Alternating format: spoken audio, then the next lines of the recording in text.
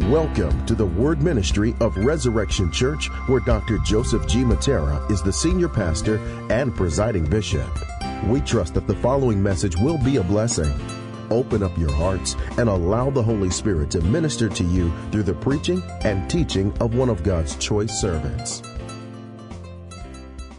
So I am talking today about Jesus saying, I am the good shepherd. We're going to be looking at John chapter 10, verses 7 to 18. But before we get to that, I want to start in Ezekiel chapter 34, verses 2 to verse 10. And you'll see why, but this is an important scripture as we start to process what is happening in John chapter 10. So Ezekiel has this vision. He says this, Son of man, prophesy against the shepherds of Israel. Prophesy and say to them, even to the shepherds, thus says the Lord God, shepherds of Israel, who have been feeding yourselves, should not shepherds feed the sheep? You eat the fat, you clothe yourselves with the wool, you slaughter the fat ones, but you do not feed the sheep. The weak you have not strengthened, the sick you have not healed, the injured you have not bound up, the strayed you have not brought back, the lost you have not sought, and with force and harshness you have ruled them. So they were scattered because there was no shepherd, and they became food for all the wild beasts. My sheep were scattered. They wandered over all the mountains and on every hill. My sheep were scattered all over the face of the earth, with none to search or seek for them. Therefore, you shepherds, hear the word of the Lord. As I live, declares the Lord God. Surely because my sheep have become a prey, and my sheep have become food for all the wild beasts, since there was no shepherd, and because my shepherds have not searched for my sheep, but the shepherds have fed themselves, and have not fed my sheep. Therefore, you shepherds, hear the word of the Lord. Thus says the Lord God, behold, I am against the shepherds, and I will require my sheep at their hand and put a stop to their feeding the sheep. No longer shall the shepherds feed themselves. I will rescue my sheep from their mouths, that they may not be food for them. What were the shepherds doing to the sheep here, according to Ezekiel? They were stealing from the sheep. They were killing the sheep. They were using the sheep as a means for their own ends. They were not doing truly what a shepherd should do, which is care for his flock. And ultimately what they were doing is they were leading the flock to destruction. See, Ezekiel here, he was speaking about evil leadership in Israel, and how the leadership of Israel led to the scattering of the flock of Israel, called the dispersion. They were all over the world. And it was because leader after leader, if you read the story of Israel, turned their back on God and started to use the people of Israel as a means for their own gains. And so because of that, God says, I am going to bring judgment to these people, to these leaders, to these shepherds. Judgment is coming. It's one thing I love about God. He promises the day of the Lord for everybody, which is the day of judgment. And so he says he's going to bring judgment to the shepherds of his people, to these leaders. Not only does the prophecy say that the Son of Man is going to bring judgment for this evil leadership of his people, but it says that he will rescue the sheep from the mouth of destruction. One of the things I love about prophetic words in the Old Testament is, they spend a lot of times on judgment, but no matter how many chapters is spent on judgment, it could be anywhere from 1 to 50. Always at the end, there is a promise of a Savior who is coming that is going to make everything right. And so Ezekiel ends this. He says, I will rescue my sheep from their mouths. He is talking about the promised Messiah, the Son of Man that was coming. And what happened was this specific passage began to be read every single year at a feast called the Feast of Dedication. The Feast of Dedication is what we now know today as Hanukkah.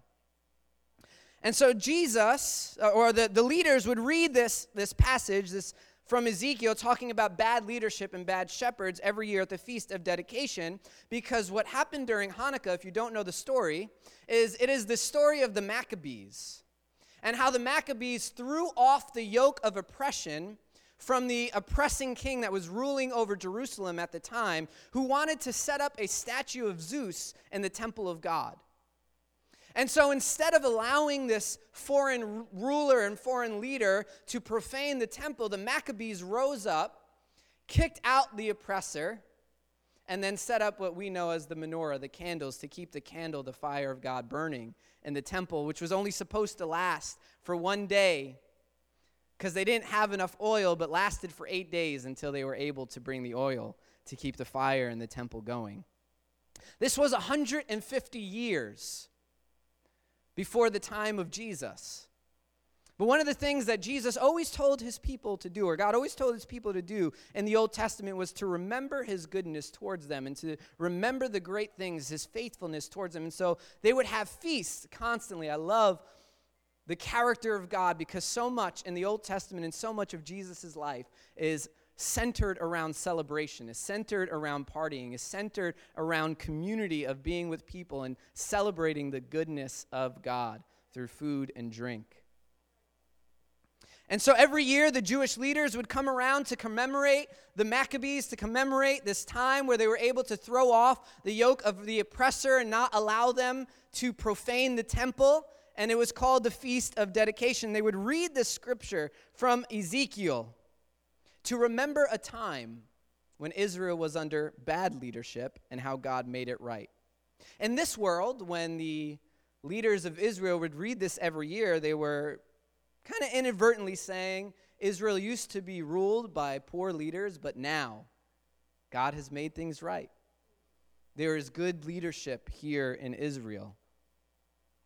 And so the setting of the conversation that we're going to read in John chapter 10, this conversation that Jesus has with the Pharisees is during this feast, the Feast of Dedication, where they would have gotten up and they would have read the reading, sort of like how every week we read that scripture from Corinthians about the blood and the body of God, and we take communion this is something that we do every year. This was something that they did. They read this passage. They expected it. They knew it. They can probably recite it by heart. And so every year they had this. Jesus at this feast has this conversation with the Pharisees, knowing full well what he is doing and what he is saying. And Jesus does something that I love.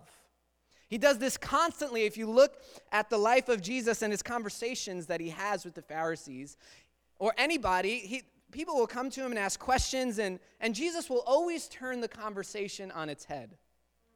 Whatever they were expecting to receive from him, whatever they were expecting to have as an answer, whether they were coming for a good thing, like Nicodemus asking Jesus about salvation, or the rich young ruler asking again about salvation, or they were coming for a bad thing, like the Sadducees or the Pharisees or the scribes that were coming to see how they could trip up Jesus and his words. Whatever they came with, Jesus always turned the conversation on its head. And so he does what he always does so well here. He turns everything they think is true on its head. And forgive me, I know you covered some of the verses last week from Pastor Michael, but I'm going to refresh us and read a little because it is very important to our context today. In John chapter 10, verse 1, Jesus starts this conversation here with the Pharisees, or this part of it. He's already in dialogue with the Pharisees from healing the blind man on the Sabbath, and they're very upset at Jesus for doing this. He says, "Truly, truly, I say to you, he who does not enter the sheepfold by the door, but climbs by another way, that man is a thief and a robber." In verse 7, Jesus says this, "So Jesus again said to them, 'Truly, truly, I say to you, I am the door of the sheep.'" All right, this is what you read last week. "All who came before me are thieves and robbers, but the sheep did not listen to them. I am the door. If anyone enters by me, he will be saved and will go in and out and find pasture. The thief comes to steal and kill and destroy. I came that they may have life and have it abundantly." See, the Pharisees are thinking that they are the good shepherds, leading the people well, the people of Israel, trying to make them keep the law in the way that they believe that the law should be kept. Jesus turns that around on its head here. And he compares the leaders of Israel to the bad shepherds of Ezekiel chapter 34. He calls them thieves and robbers. He tells them that they are the ones that are the poor leaders, that they are the ones who have stolen from the people of God, that they are the ones who have led his people and killed them. They are the ones who have led the people of Israel into destruction. They are the ones, these bad leaders with their bad theology, who have been leading the people of God, have led them into a place of destruction, have led them down into Sheol.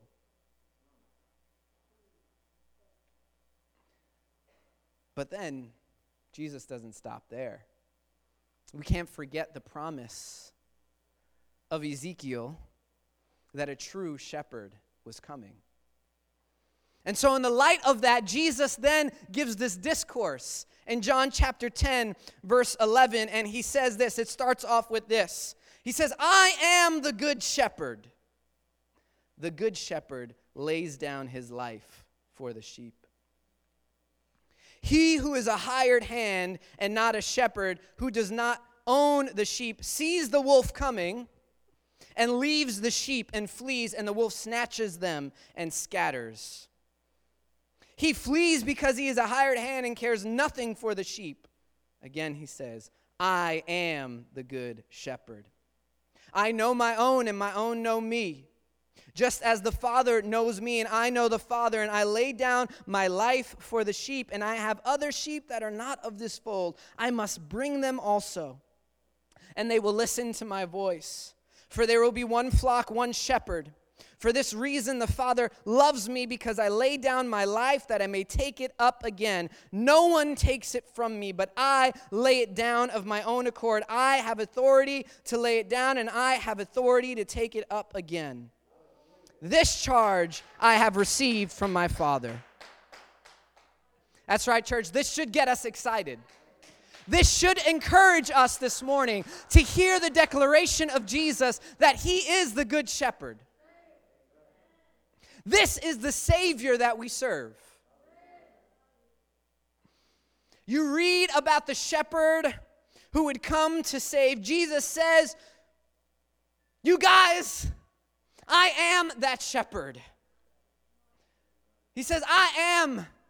In the very beginning of John, he says, I am the I am. I am the door. I am the good shepherd. See, so many of us think about this thief that comes to steal, kill, and destroy, and we want to blame everything on the devil. Let me tell you, the devil is not mentioned once in this passage. We are so scared of the devil when God said of the church that we would storm the gates of hell, that the gates of hell will not prevail. See, we are afraid of the wrong enemy, church. We are afraid of the devil when in reality, Satan is afraid of the church storming the gates of hell. When the church is doing what it's supposed to do, the gates of hell will not prevail against it. But there is an enemy that has come to steal, has come to kill, and to destroy the people of God. It is false teachers, it is false leaders who will lead the people of God astray. Who is the one people group, the one person that Jesus is constantly coming after? And then when you read the epistles, epistle after epistle, Paul can't stand these people, Peter can't stand these people, John can't stand these people. Who is it? It is the false teachers, the false prophets, the false leaders that would live off the fat of their people and let them wallow in shame and destruction and die as long as they get their fill. They will leave the sheep to the claws of the wolf as long as they can leave safely. See, we've been afraid of the wrong enemy, the church. We've been afraid of an enemy who has lost its teeth and not thinking about the true enemy who is throwing darts at the church, that Paul is constantly telling the church to stand firm against this falseness. Because the enemy, the wiles that are coming, the darts The arrows is false doctrine that will distract you from Jesus. See, Jesus describes who is the good shepherd, who is the shepherd, the true leader of the people of God. He describes himself, and first off, what he says is he is good. I am the good shepherd. Jesus states in Mark 10, somebody comes to him and says, good leader, and he goes, no one is good but God, and that person didn't recognize him as God, so who is he to say what good is? I love Jesus is always throwing these conversations around like, yo, you don't know what you're talking about. So what Jesus was saying here, and what we have to understand when Jesus says, I am the good shepherd, and with that conversation he has with that person in Mark chapter 10, then we realize, I want you to think of the best person that you've ever known. Right? We all have people that we sinfully compare ourselves to. Or we all have that person in our life that has just been there for us, right? I hope you do. Because that's real community in the body of Christ. Somebody that's been there, that has had your back, that when you're going through something you can call. That person that will drop what they're doing at the drop of a hat and be there for you. That will pray with you, that will show up at your house, that will cook for you. Whatever it is. I mean, obviously, the way to my heart is food. But so my friends usually bring food to me.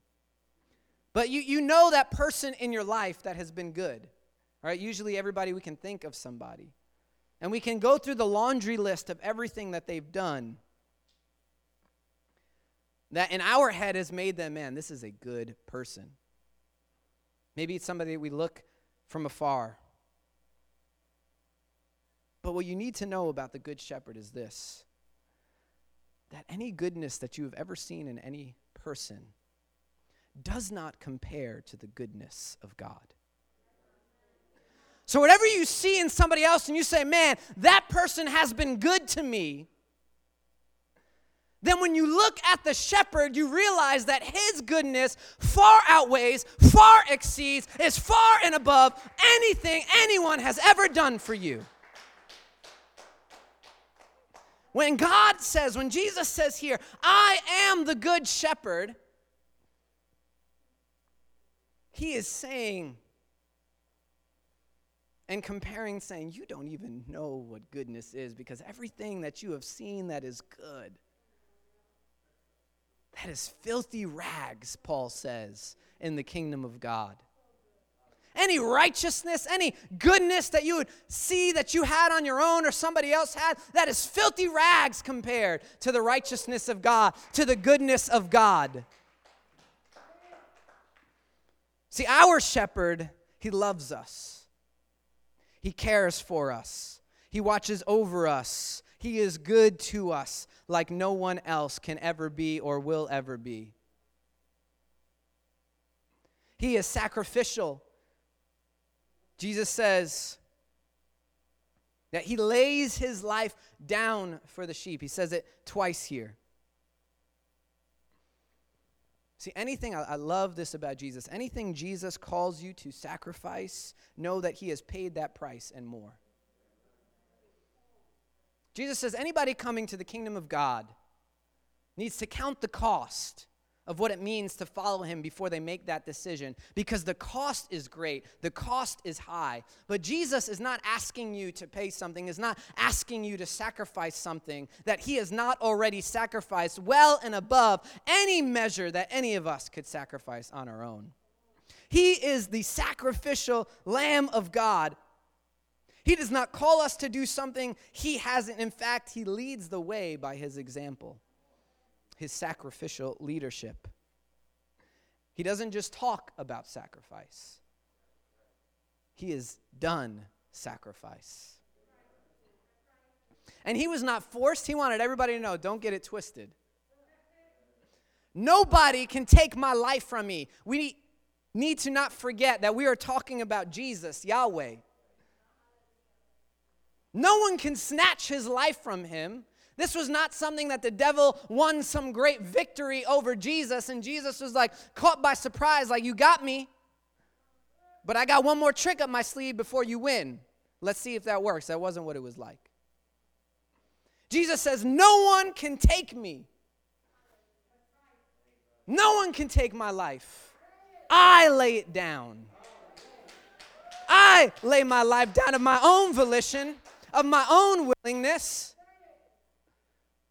In my own power, I give it up because he is the good shepherd. He protects us. When the enemy is trying to sneak in and snatch and devour you, Jesus isn't like, yo, I'm out.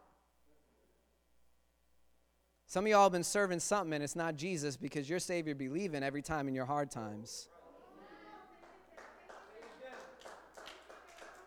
I think you're serving some God of your own creation, some God of the world. You know, Netflix ain't going to cuddle you all the time in your depression. Instagram ain't going to make you feel better about yourself when you're feeling lonely and down. And your God be running away from you all the time. Now, I remember, my parents aren't here, so I can share some stories. You know, how many remember 90s New York City is way different than 2020's New York City? You know, 90s New York City, when I was roaming the streets of New York City with my friends, we used to do this thing where I was just like, why did we do this thing? But there used to be glass bottles everywhere in New York City on the street. I don't know if anybody remembers glass bottles everywhere. It was one of the biggest joys of my life when I was younger to find a Snapple bottle that had not yet been broken.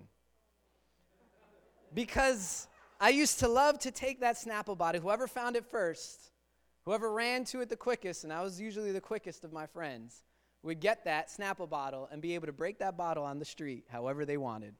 And I just loved the sound of the crashing bottle. It just made this really nice sound whenever it hit the pavement. So if you ever got mad at a kid for breaking glass bottles and leaving it on the street and not cleaning up, you can be mad at me. And so one night, it was probably 10 o'clock at night, I'm roaming around with my friends, and I find a Snapple bottle, and, you know, just kids do dumb things. Like, what was I thinking? I decide I'm going to launch this Snapple bottle as high as I can in the air, not thinking about what direction this Snapple bottle is going.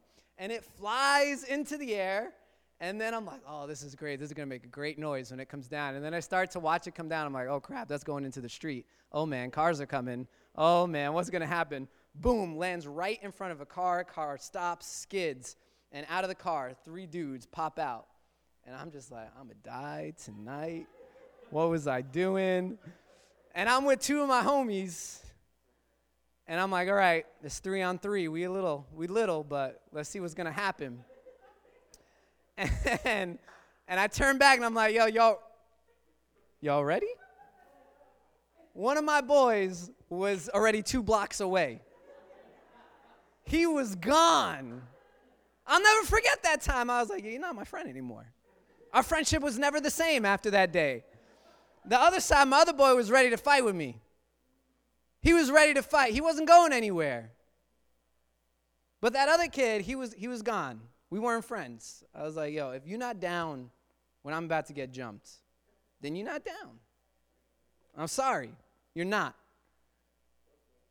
That's right. And Jesus, he's that homie that is like, yo, I ain't going anywhere. When that wolf pulls up, when that enemy pulls up and is trying to destroy you, and you are in the clutches of his teeth, guess what? I'm coming. And we're going to show that wolf who's boss. We're going to show them what the kingdom of God is about, that nobody is going to snatch my children out of my hands. Nobody is going to be able to take out God's children and his sheep, because he is the shepherd that fights for his children, that fights for his sheep. He is not some hired hand, not some fearful friend that the first sign of danger he runs. No, that's when he shines in my life. That when I look around me, as David said, my enemies are all around me. I have wasted away. I look down and I can see my own bones. That is when Jesus is still with him. With David in the cave, with me in my head, with you in your home. Whatever that looks like, Jesus ain't running. He's with you. He protects you. He's watching over you. He knows you. So that's the other thing about the shepherd, the good shepherd. He knows us. This word know here is that intimate type of know. He knows everything about us. It's the same knowledge that him and the Father share, which is the most intimate of all knowledges. They know each other deeply. See, for me, this is both horrifying and liberating. This is horrifying because if I am honest, I don't want anybody to know what goes on in this head and in this heart. To know all the things that I have done, to know everything that I have thought, that I have been tempted on and acted on, to know everything. I remember 10 years ago, the worst job interview I ever had for a church, not in this state. I was thinking about moving out to get some experience, and the interviewer, I was being interviewed by a lady, and she was like, listen, I got to go. There's a guy that's going to come and finish the interview. Now, if you know anything about church culture, that means you know what kind of questions are coming up next. And I was like, yo, what kind of interview is this? And so the guy starts asking all these invasive questions, and I'm being honest with him. And then he gets to a question. He goes, this is a yes or no question. You cannot say anything but yes or no. I was like, okay. He goes, have you done anything or any sin that you have never told anybody about? And I was like, did I tell somebody about that one? I think I told somebody about that. Yep, told some. Definitely didn't tell anybody about that one. Didn't tell anybody about that one either. And so I remember I wanted to explain myself so badly when I answered, yes, there is sin that I've never told anybody about. But I wasn't allowed to. He said he said it like 5 times. This is yes. He must have had so many people trying to explain themselves that he was just done with it. He's like, yo, you're the 100th interviewee, and I ain't trying to get no explanation for your sinfulness, okay? I just want a yes or no. So I said yes. He said, okay, thank you, and just walked away, and the other lady came back. See, it's horrifying to me to know that there is somebody, and not just anybody, but God himself that knows everything about me. Knows every sin, every little thing I've ever done in secret, everything I've tried to hide away, everything that I've even forgotten about because they were either too bad or I just moved on. God knows all of that. But on the other end of that stick, it's also liberating.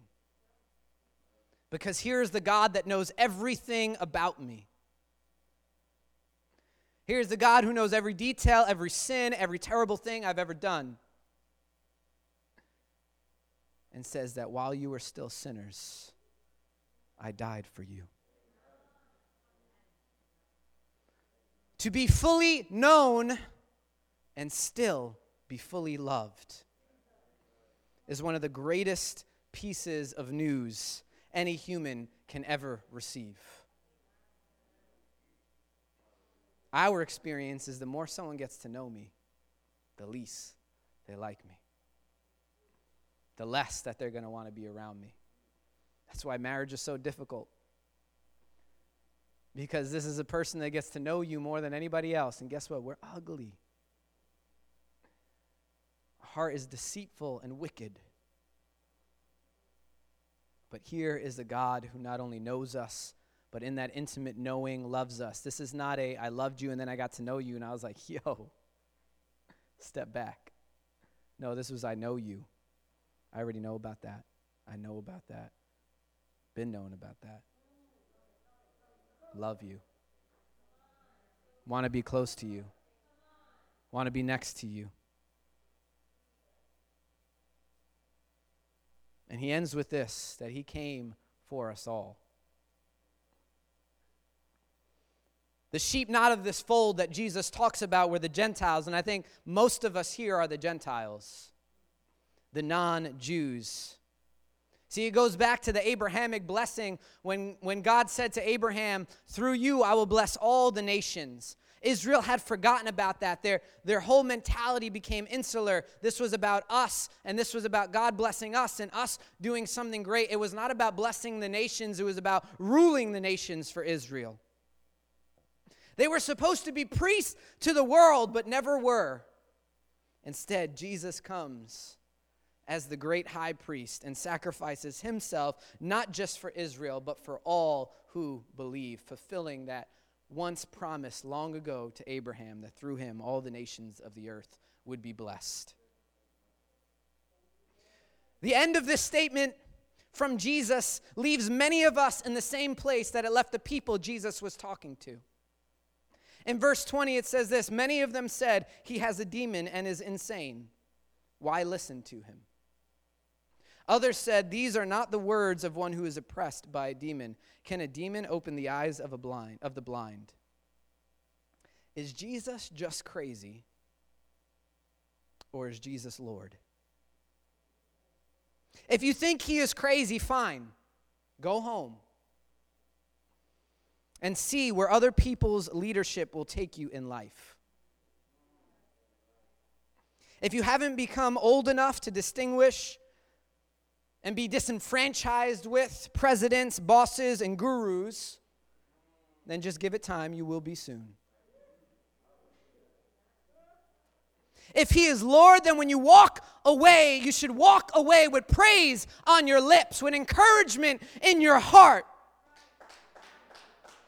Because what you heard today was God's nature and his character as our leader and our shepherd. This was not a conditional if-then. This was the I am.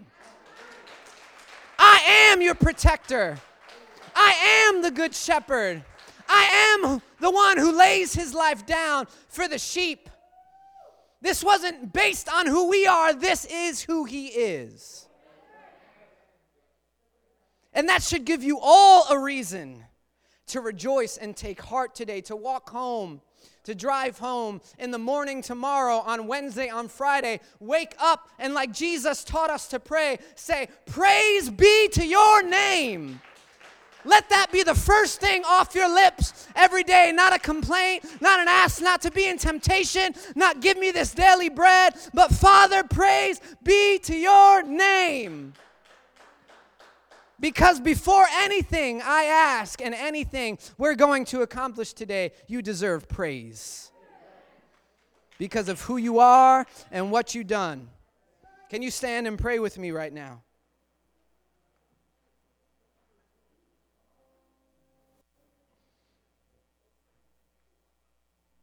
Jesus, we surrender to you. All of us who walk away as some of the people did of Israel and say, he is Lord. We surrender our hearts to you, knowing that in your hands, the good shepherd, there is no better place for our hearts and our lives to be. There is no one who can care for us better. There is no one who can love us more. There is no one who can know us deeper. And there is no one that can protect us greater.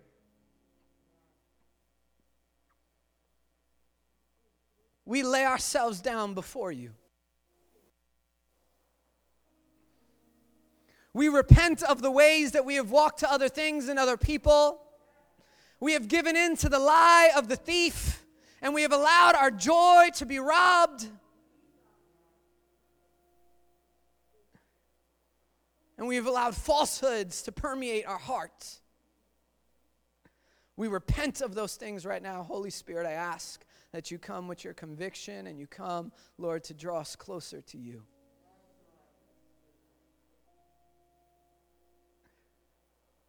We lay it all down before you. In Jesus' name we pray. Amen. Let's worship.